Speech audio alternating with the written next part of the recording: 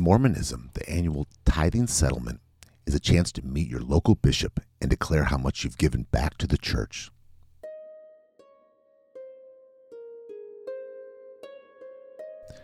Emily was a full tither for decades, meaning someone who gave the expected 10% of their income. But when she was caught lying about her tithe in 2019, church leadership gently threatened to take away her temple recommend. To let you know what a big deal this was, the temple recommend is a document that allows members in good standing to participate in closed services.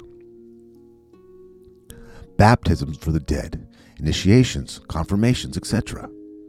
The bishop can choose to give you leeway on a case-by-case basis. A Redditor named Andy, for example, stopped paying his full tithe when his family fell in hard times. His bishop took away his temple recommend, which meant Andy couldn't bless the new baby or baptize his daughter. Emily, who was caught by the bishop, tried to explain she had instead given to other charities, cancer research last month, and to a children's hospital a few months before that.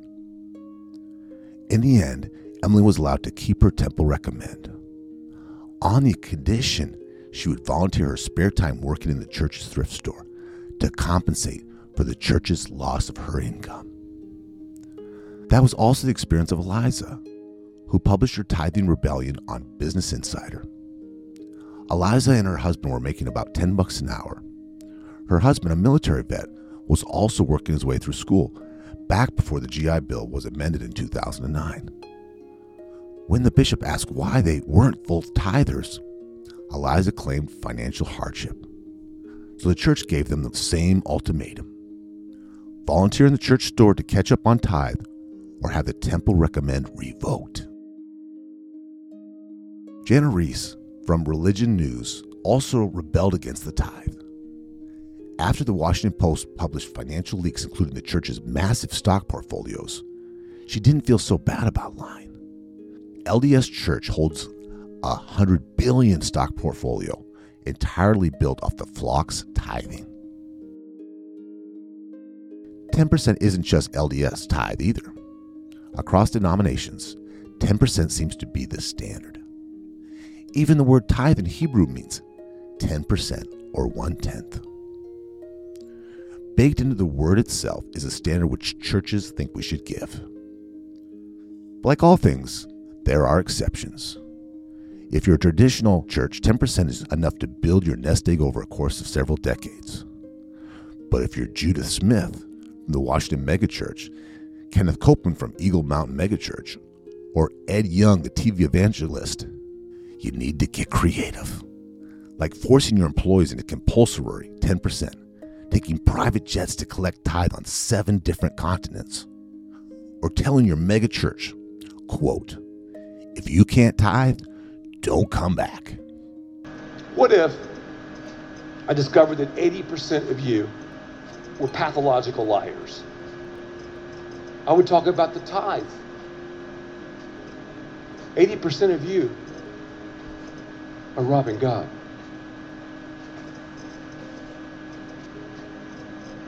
I gotta ask you, serious, why are you even coming to church if you're not bringing the tithe? Seriously, what are you expecting? Or heaven forbid, producing a tithe rap like the New Hope West, who was worried not everyone got the 10% message. But listen up now to what I gotta say. What I do every Friday when I get my pay. Before I buy the groceries or pay the rent, oh, I gotta give God his full 10%. You're listening to The Re-Engineered You. This is a podcast about self-empowerment and all the myths, lies, and misconceptions we tell ourselves. Then we use science and history to bust those myths and re-engineer a better you. I'm your host, Todd Laments, the extrovert. And I'm the writer, researcher, and introvert, Joe Anthony, whose job it is to dig through the outer layer of no-duh on the internet. The average taxpayer forfeits a little over 10% of their income. In return, we expect to have our roads rebuilt, schools that kept up to date to educate our children, civil order, and protection from foreign invasion. To quote Supreme Court Justice Oliver Wendell Holmes, taxes are the price we pay to live in a civilized society. In church, we also give 10% of our income. In return, the church does what? Local churches give back to neighborhoods by providing food for the needy or after-school programs for kids. But what do megachurches rebuild? Do they provide a service to the community outside of the sermon? What if you're not one of the faithful? Are they considered a public good? How do they earn their all-important tax-exempt status? That's our episode focused for today, and it comes with 3 little myths bearing 3 little gifts. Myth 1. Megachurch pastors give peace of mind to thousands, and you can't put a price on peace of mind, except we're definitely going to try. Myth 2. Canned food drives, bake sales, and car washes are the best tools for charitable church. But if you're sending $12,000 to a celebrity pastor on TV, how does the church allocate your money? Myth 3. If megachurches are tax-free and offer peace of mind to any and all Americans, then why are so many of them risking their 501c3 status to push a political message? Does God not listen to all parties equally? If a libertarian prays and nobody's around to hear it, does it make a sound? We're going to get to our myths. But first, I want to tell Joe about my experience working with megachurches. So we had a episode about the Mark Hill Church. So we've Mars Hill show up in Seattle. Yeah, Mars Hill. Thank you. We've done episodes about church before on slightly different levels, and we've talked about ego and corruption. But why are we focusing on megachurches specifically today? I grew up going to a small Presbyterian church. My mom has taught Sunday school for every week for 48 years. So this is something I've been in, and as an adult, I've decided to go away from the, I guess you'd say the 100 people churches to the mega churches. I just find the services and the sermons just so much more engaging. But you can't help but see what kind of a show it is. You know, Joe. The circus. It really does. And if I say anything like that at the mega church I go to now, of course I get all my church friends get very offended. I'm like, you can't see what a dog and pony show this is sometimes. Well, I wonder, are those the friends that have been going to, mega church for a long time? Most of them are like me. They grew up in a smaller church, and then when they got older and they started with their family, they just find it more engaging. Okay. It's very more attractive to probably younger people. And I think younger churchgoers in their 30s and 40s, right? I think that because they make so many things for children, they make them, with the daycare and the child services and the church camps. They really are trying to attract the family people. Right. I kind of want to define what we mean by mega church before we get into this, and also kind of separate like 2 buckets. We have your regular neighborhood church, which they have their tax exemption. My focus, by the way, yours will probably be moral. My focus is, do churches deserve their tax exemption? That's like the bottom line for me. But we have neighborhood churches who do canned food drives, who do outreach, who help the homeless. They have all of these things that you've participated in. I've heard you talk about volunteering for these services. And on the other side is mega churches. And you get a whole different experience and a whole lot of different benefits from it by the community. Am I correct in saying that is basically what our episode is about? Yeah, you're 100% dead on.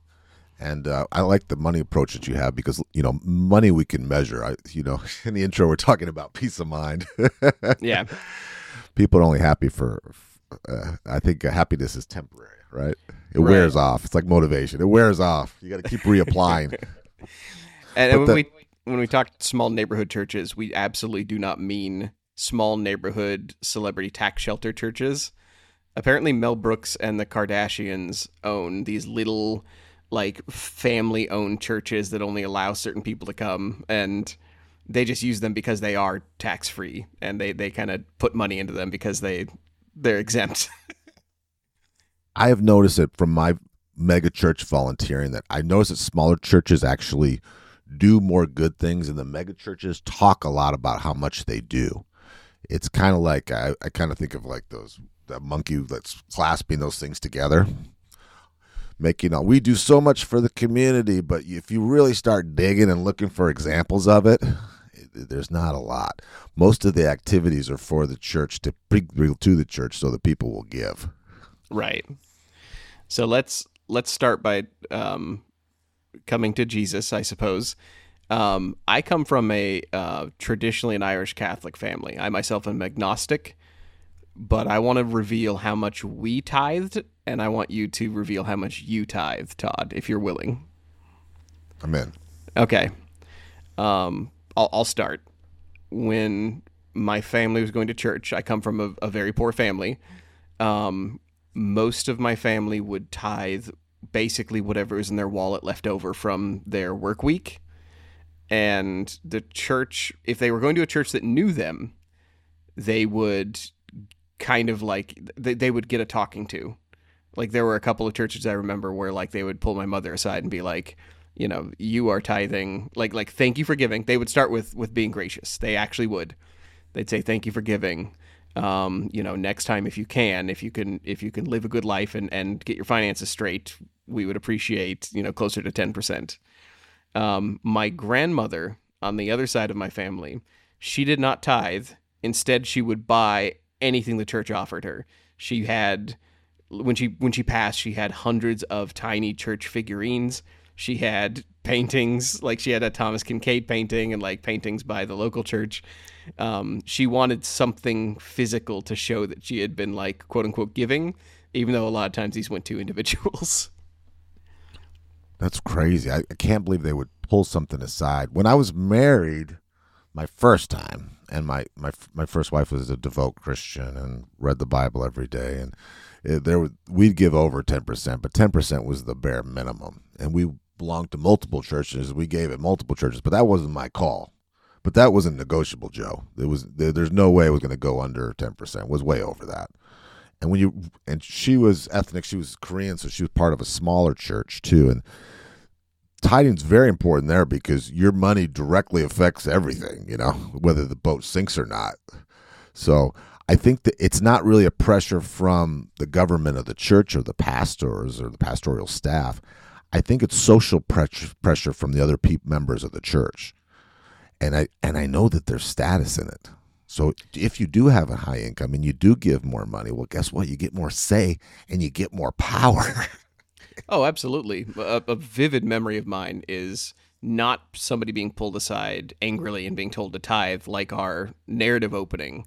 Our narrative is about the LDS Church.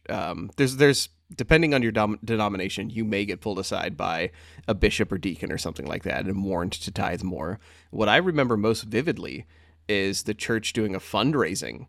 And, if you were feeling the Holy Spirit and you were excited and, the basket went around, you pulled out money and everybody could see how much you pulled out because that basket is in full view. And there was status in it. There absolutely was. Well, I was going to a mega church in Phoenix called Christ Church of the Valley. It's called CCV. And they have some really, really cool branding things I'm going to share with you. The first one is at all their services, the very first thing they say at every of their services, our services are only 1 hour exactly. And they are to the second. Now, so what's the importance of this? Well, people want to know that. They want it short, compact. No matter how good a speech is, a stand-up comedy is, a sermon is. Aren't we glad when it's over, Joe? Aren't we ready to, We want to be short and sweet, and we want to be timed. And church can kind of drag on. So they make a point of that. Well, that's really made their membership flourish. They also have a neat thing where they put CCV on cars. They have these bumper stickers, and they're everywhere. And they even tell the members, they say, if you get in trouble in a neighborhood, go to a church, go to a door that has one of those. But it's spread like fire. It's almost clicky, colty, gangy. You know what I mean? And they are so good at doing fundraisers. I remember one in general. They're building churches in Colombia, and it was a big deal. And they showed the pastors flying in on helicopters and meeting these people in the country. It was really over the top, you know. And I'll never forget what the guy said. Who was trying to raise money to pay for all this, and of course they're on helicopters and jets, and they're building churches in other countries. It's kind of weird, right? You know what I mean? We have a lot of work to do here. Right. The guy said this, Joe, and this was really powerful. He says, listen, you don't have any money. I get it. Just give $5. Give $1. I want you to be part of this, and I want your family to be part of this. That was so powerful, them asking for so little. Everyone gave. They had 2 people that gave over $125,000 that morning. 2. Holy shit. Yeah. And I emptied my bank account at the time. I didn't have $100,000, but I gave everything because they asked for so little. But I know it was some kind of psychological trick. Right. Like, if you watch, like, there's a John Oliver episode about mega churches and how corrupt they are. But when he shows examples of them, he shows the worst of the worst. He shows people, like pastors on TV saying, I just bought a private jet. Like, literally, he shows 3 clips of different pastors saying, I bought a private jet. Thank you for your donation.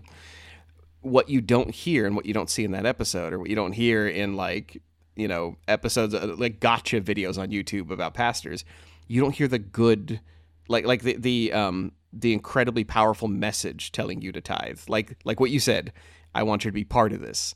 That is so much more compelling, and it makes people who go to church not seem like they are dumb rubes, like watching Right. John Oliver.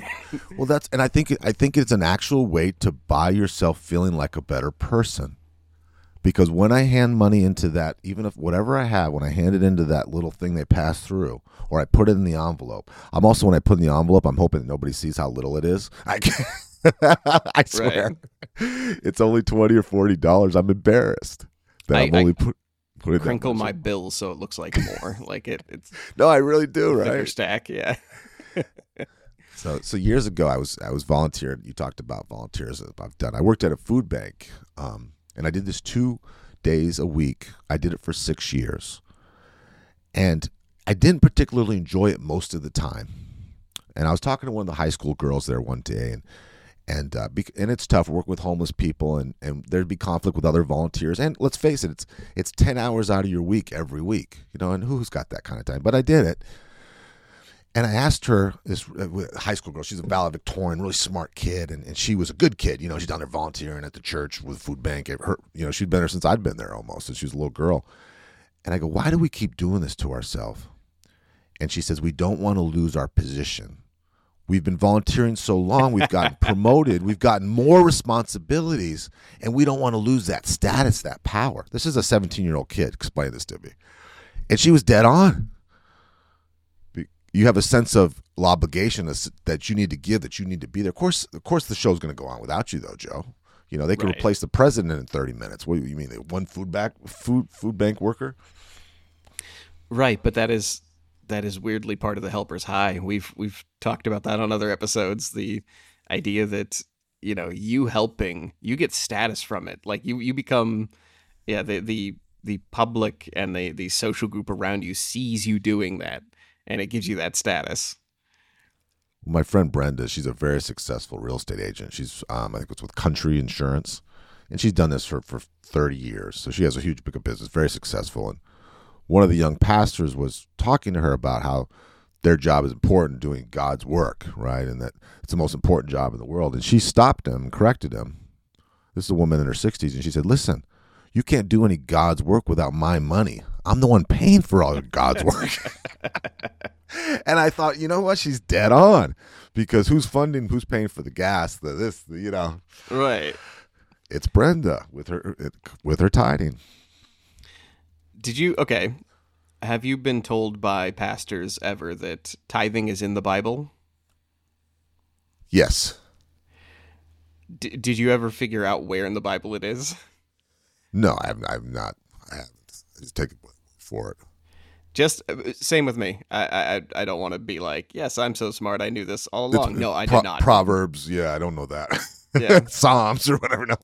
According to Billy Graham's website, it's 2 Corinthians 9:6-7 supposedly says, remember this, whoever sows sparingly shall also reap sparingly. Whoever sows generously shall also reap generously.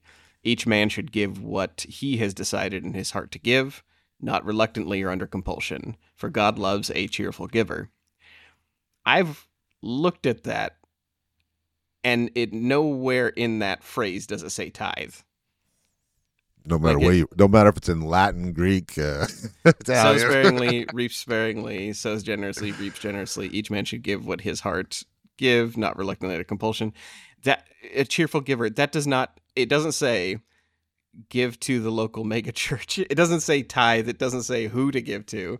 I assume, like a biblical scholar would slap me across the face and say, obviously it's talking about churches or tithing. But yeah, I don't know. I could loosely interpret that as a layman as it just means be generous as a person. Now there's the 2,000 members mega churches. That's where those are the tiny ones. And those pastors make, I think, around $200,000 plus. Okay, so they make, I would say, CEO income for a nonprofit, right? I think that's fair to say. And they're leaders. They're public speakers. But Joe and I are talking about the people that are absolutely in it, the prosperity preachers, and what their message is you give us your money, and you'll be successful, and your cup will overrunneth. Is that right? So you're giving to get, and they preach that, and they parade around town. One of my friends was on Benny Hinn's. He's a real tough Marine, and he was a security guy all his life. He was on Benny Hinn's security team. Now Benny Hinn has 10 full-time security people. That's how many people want to kill this guy. Right? but that's that's with being famous, right? And being a church thing. It's not just for him. What he told me is they used to go to the malls in Beverly Hills, to the malls and the high-end jewelry stores. They would close the store down when he came in because he would buy so much fur coats, jewelry. It's like a Michael Jackson move. It's exactly what it was. And he said it wasn't something that happened once a year. It happened weekly. Anytime he went shopping, they would show. So that shows you what kind of money, what he was doing with all that tithing money. Well, it's funny you liken it to being a CEO because when we start looking at the megachurches, a megachurch is defined, as you said, 2,000 members or more.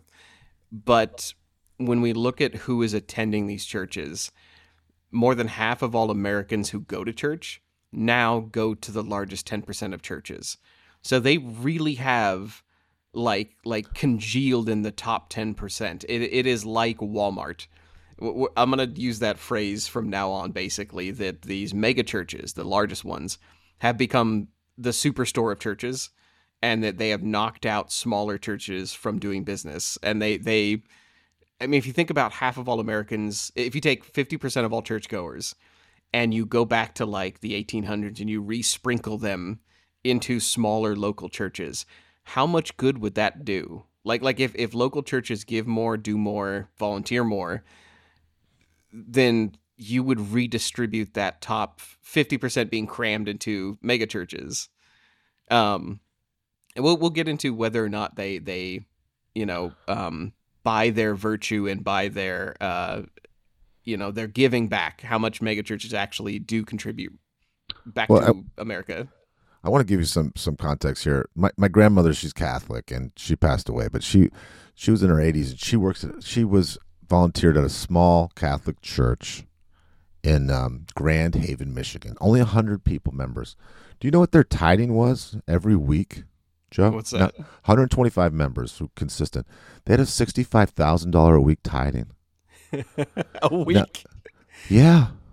And Holy I was shit. I was just, I don't know if you say horrified, but shocked that, and Catholics are good at putting the finger on you, and saying, hey, you better give her, buddy.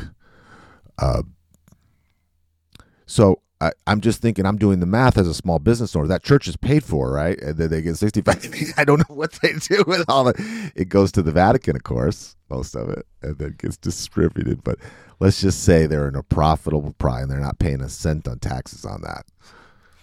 Hold on, I'm gonna do some quick math for fun. Did you say 160 people? 128 people.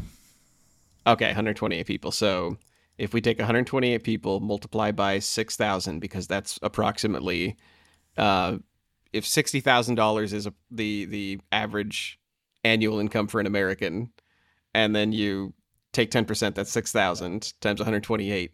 It should be $786,000 per year. Like, they are busting way over that. Right. So they have a high earner who gives a lot, I'm guessing. Right. Or a few of them. Yeah. A few of them.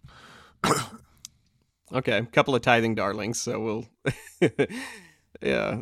Okay, so what are they buying? Like what are those in that Haven Church when they, tithe so darn much? What are they getting back for their money, just as far as like peace of mind? We had in our myths the question, you can't put a price on peace of mind, except we're definitely going to try.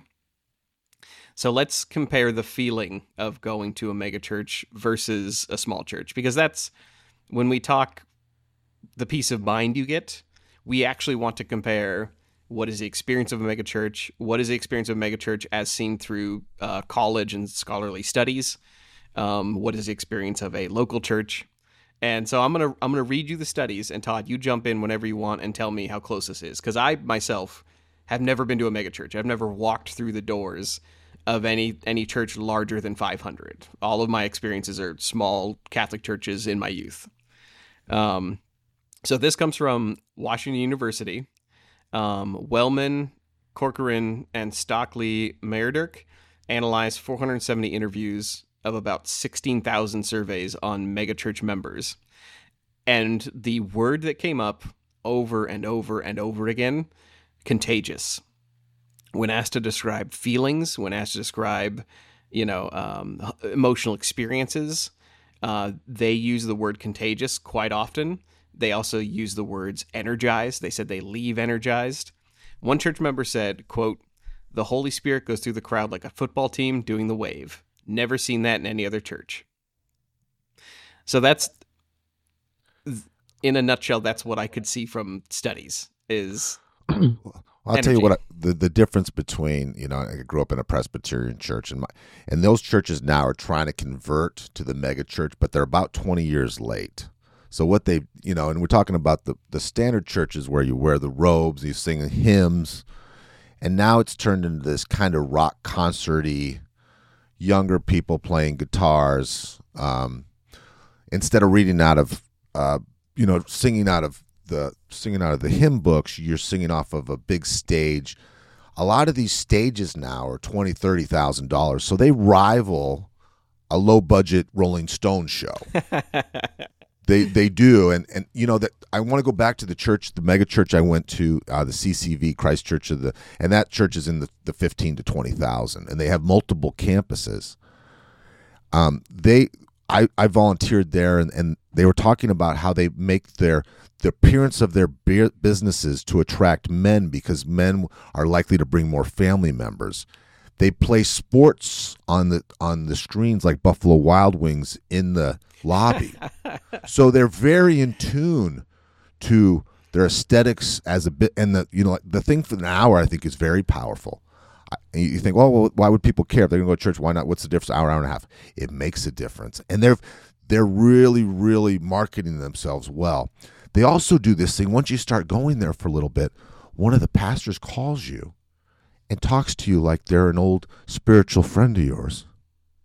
Like, it's very, you wouldn't think they'd have time to do that, but they really push the button on getting people through the doors and getting them, we called it plugged in, which plugged in means making friends, volunteering, giving.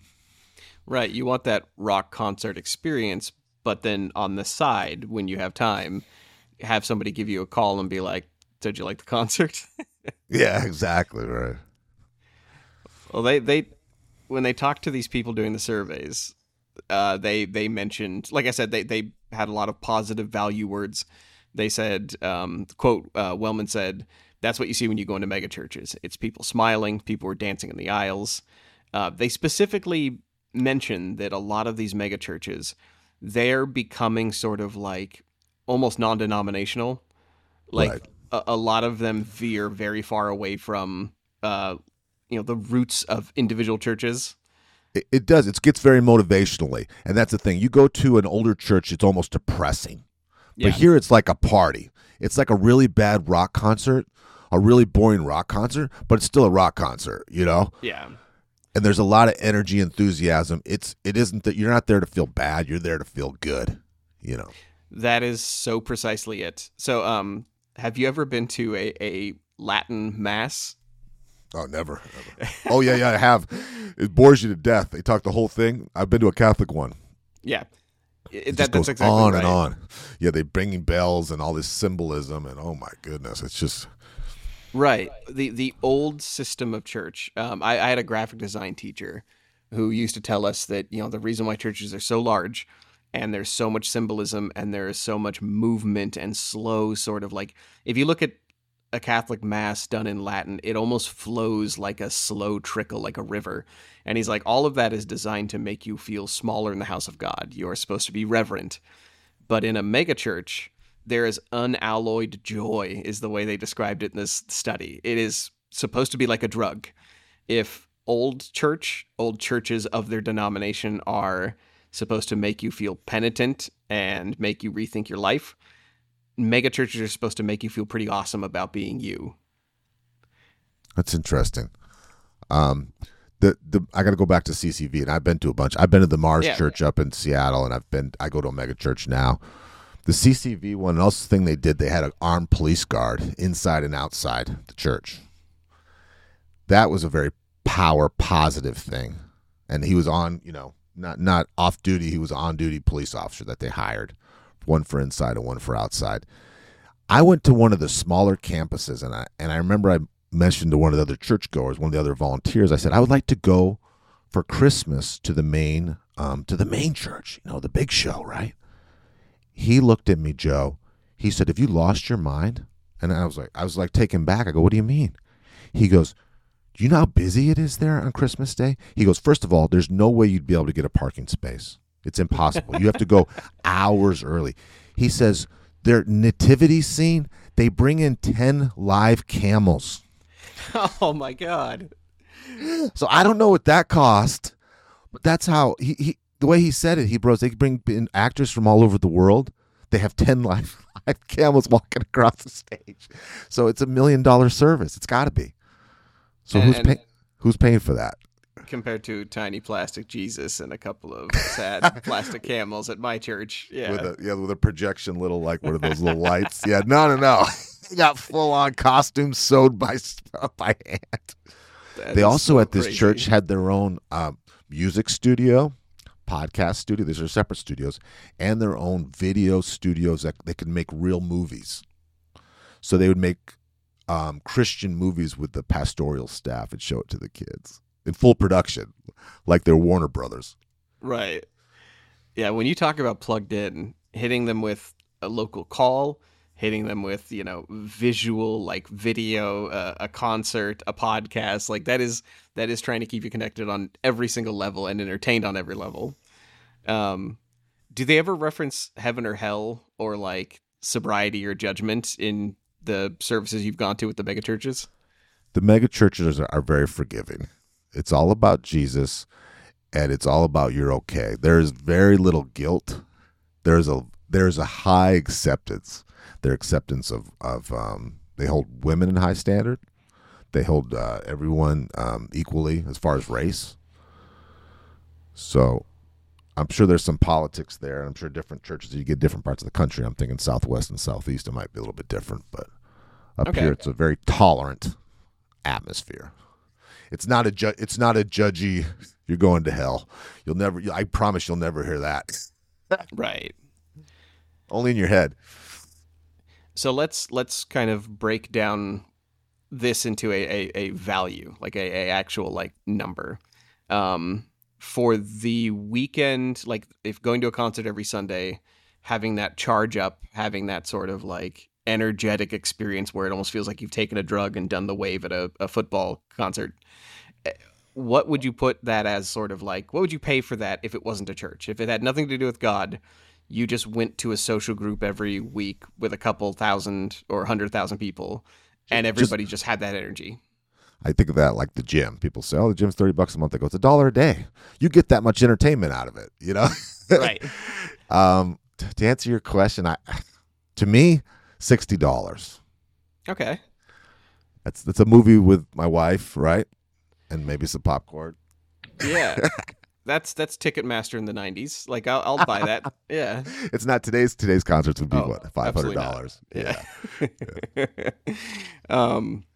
I think that's about right. I think that number is pretty close. What I would think is if you just take God out of it, just the entertainment, the energy, the performative nature of it. So the spectator worship. Let's talk a little bit about the value of that. How much is the dollar value of you go to a large crowd, all the attendees participate. The congregation is basically a feature, but you don't do as much interaction. Like when you're at a mega church, do you turn to the people in the stands next to you and like connect with them? Like is it like a local church where you have those quiet moments before the service and you're just sort of chatting with the people next to you and trying to get to know them? Yeah, there's the beginning of every service. It's like just turn into your neighbor and say good morning. See how they are, and then next thing you know, it's just a big love fest.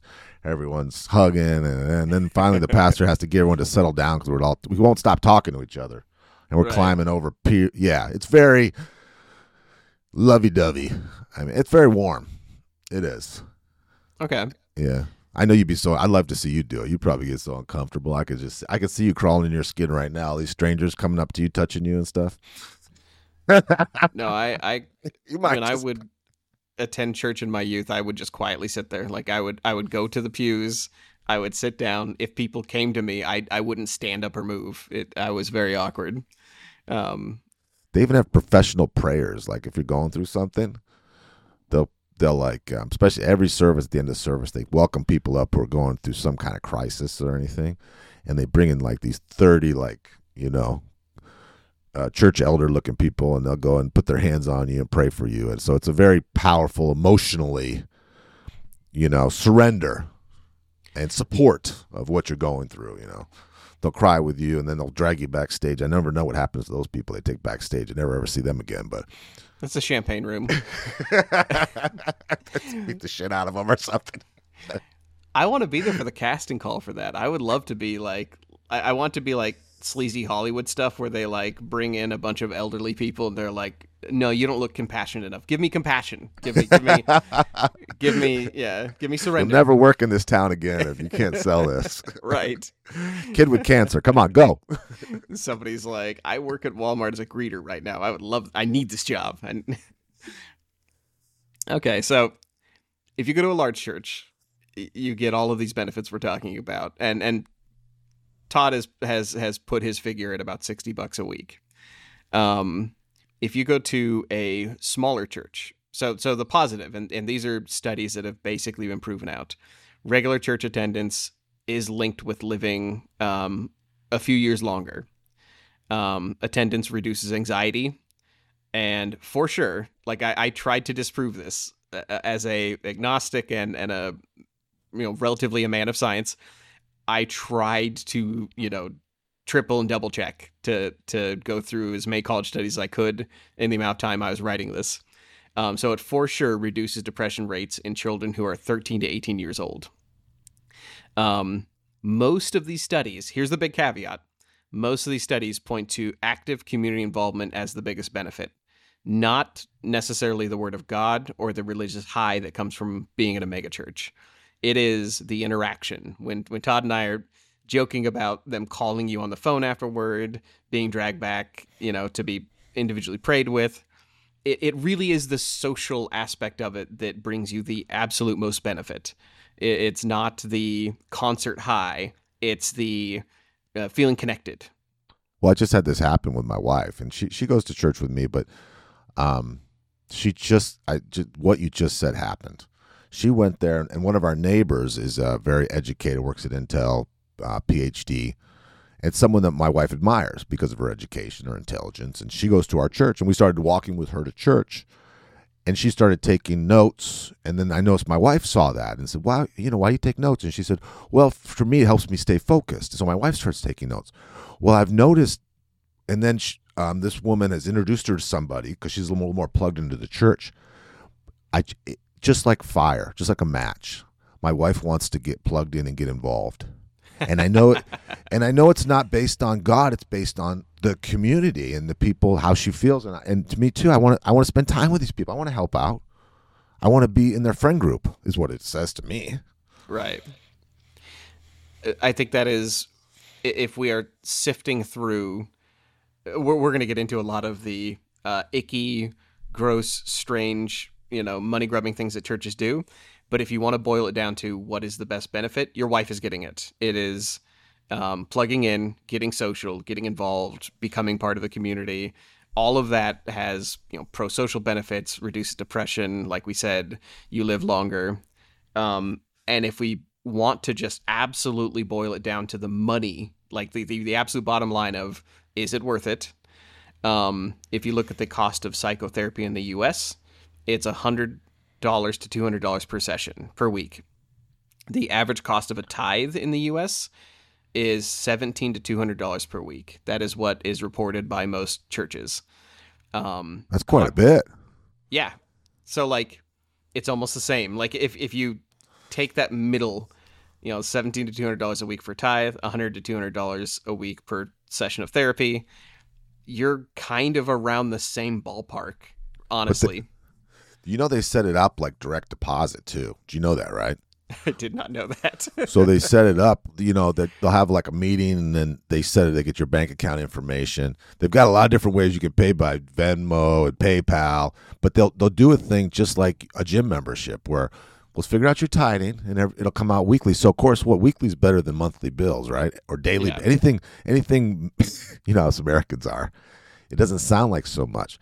But it's similar to gyms where they put you on a schedule. You pay, first of all, your attendance goes up, and then you pay more regularly, right, when it's already coming out of your bank account.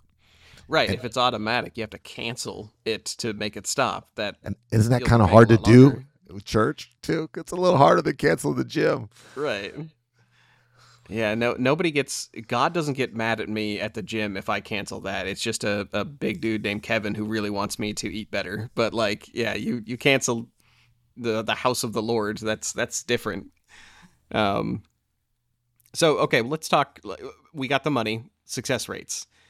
Cognitive behavioral therapy, if you pay for that, is a one-on-one session, has a 50% to 75% chance in treating depression. We don't know the exact percentages of attending church on reducing depression. It is lower than that, but it is consistent and it is across the board, especially when you are young. The youth get the most benefit as far as depression and anxiety go from attending church. After 18, I don't know what happens. Maybe people start questioning everything. But again, a mega church is a 1 on 2,000 session for the actual event, and then the rest of it is how much you plug in. And a local church statistically is a 1 on 50 session where the pastor speaks to 50 of you. And if you participate in the community, like can't stress that enough. The if part, if you just go in and sit like I do and you don't talk to anyone like I do, then you will get as many benefits as I did, which is 0. So you really have to become pro-social. Now I want to talk about volunteering at a big mega church, because the volunteerism, it is contagious. You do build status. I started doing it because I was single and I just felt uncomfortable at church sitting by myself. I was just kind of lonely, and I didn't know anybody, and you feel kind of like an outcast, right? Because you are, especially a single person in church. But once you start volunteering, I was doing the security work, and I was in charge of doing the background checks. This is very interesting, Joe. So I did all the background checks for the volunteers because we need to know if they've had, sexual problems in the past or kid stuff, whatever, right? Right. But this is the problem, Joe. It's church. You have to forgive. So we would get people with some pretty sketchy backgrounds, but we can't say no, they can't volunteer. We just have to keep an eye on them. That's what the background check does? Like you're just checking to see who you need to watch closer? Well, yeah, because you can't say, no, you can't volunteer because you have a felony for this, da, da, da. But we would keep Daryl away from the kids if it's a thing about kids and, So we were just aware of those things. When I volunteered at the CCV, they asked me they had an actual thing that you filled out. They had a personality test you took, almost like FBI. But a lot of the questions were based on your sexual history when you were a kid, if you had been molested. They ask you like 20 different times. So they're very aware of keeping an eye on any kind of sexual predator. I just thought that was crazy that they do background checks, but they still have to take everybody. Right. That's also crazy that they are self-aware enough in the dangers of, like what churches have faced and like the kind of predation that's happened at churches where they would have so many screenings for that. Like that makes sense, but I don't know why I assumed that churches are like blindly going forward with the word of God. Like they wouldn't have their own sort of like lens on that. Now, another thing that you talked about, people kind of buying into the hype a little too much. Some people can't see the difference between God and the show in these mega churches. Yeah. And I'll give you an example. Joe and I have written a lot of sermons. We've written a lot of speeches. We've never written sermons, but we've written a lot of speeches. And I was talking to one of the other volunteers about the pastor's sermon. He's a real great speaker. And I said, wow, he does great structure and this and that and da-da-da. And she goes, no, he doesn't do any of that. She goes, the Holy Spirit writes his sermons. She was dead serious. This is a woman with a bachelor's degree who works as an accountant. You know what I mean? And I thought she was joking. Of course there's structure. Of course they write speeches. There's outlines online. You know what I mean? And I just thought, she goes, no, that God writes them for him, and it just speaks through him. And I was like, okay. Has she never spoken to a religious scholar? Like, they're better at storytelling than I am, and I specialize in structure. Like, but they work on it, right? They've been doing it all their lives, Right. From the Bible, they take. I mean, and I don't think that she's the minority. I think she's the majority. They don't connect. They don't do the show and God. Right. Sorry to do this again, but I'll talk Joseph Campbell again. Famed story professor and like psychologist Joseph Campbell talked about how most religions share a very similar story because it is so well structured. Like, it is built to tell the heroic story of you and also the God figure that is, that everyone's going to pray to. Like, you have a built-in guide, right? Right, exactly. Like, yeah, no, I've spoken to religious scholars, and they know more about story structure than I do. Like, they are generally better at public speaking and building a story than most of the professional storytellers in writing. And I think if you put them up against some of the best motivational speakers, I think Joel Osteen's are very encouraging and inspirational. Oh, absolutely. I think he would rival any of those. This whole show started, I didn't tell you, I told him, we were talking about Joel Osteen and the big mega church in Houston, and I said, why don't you Google his car? And it was this ridiculous Ferrari that that looks like a rapper would drive. Right? Joe was like, what? That's where I started going down the slippery slope of what do mega pastors do with their tithe? Because like I saw his car, and then I started seeing private jet. Not Joel Osteen, but like it almost seems like these pastors, they will literally trade private jets to each other like they're trading cards. Like the mega pastors. It's so insane.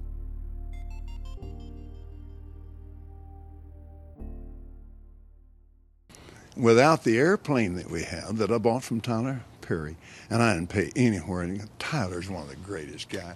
He made that airplane so cheap for me, I couldn't help but buy it. Well, my question then, okay, all right, but I want to get to the demons because people are very concerned about that comment. Give me a chance here, Inside Edition. I love your eyes.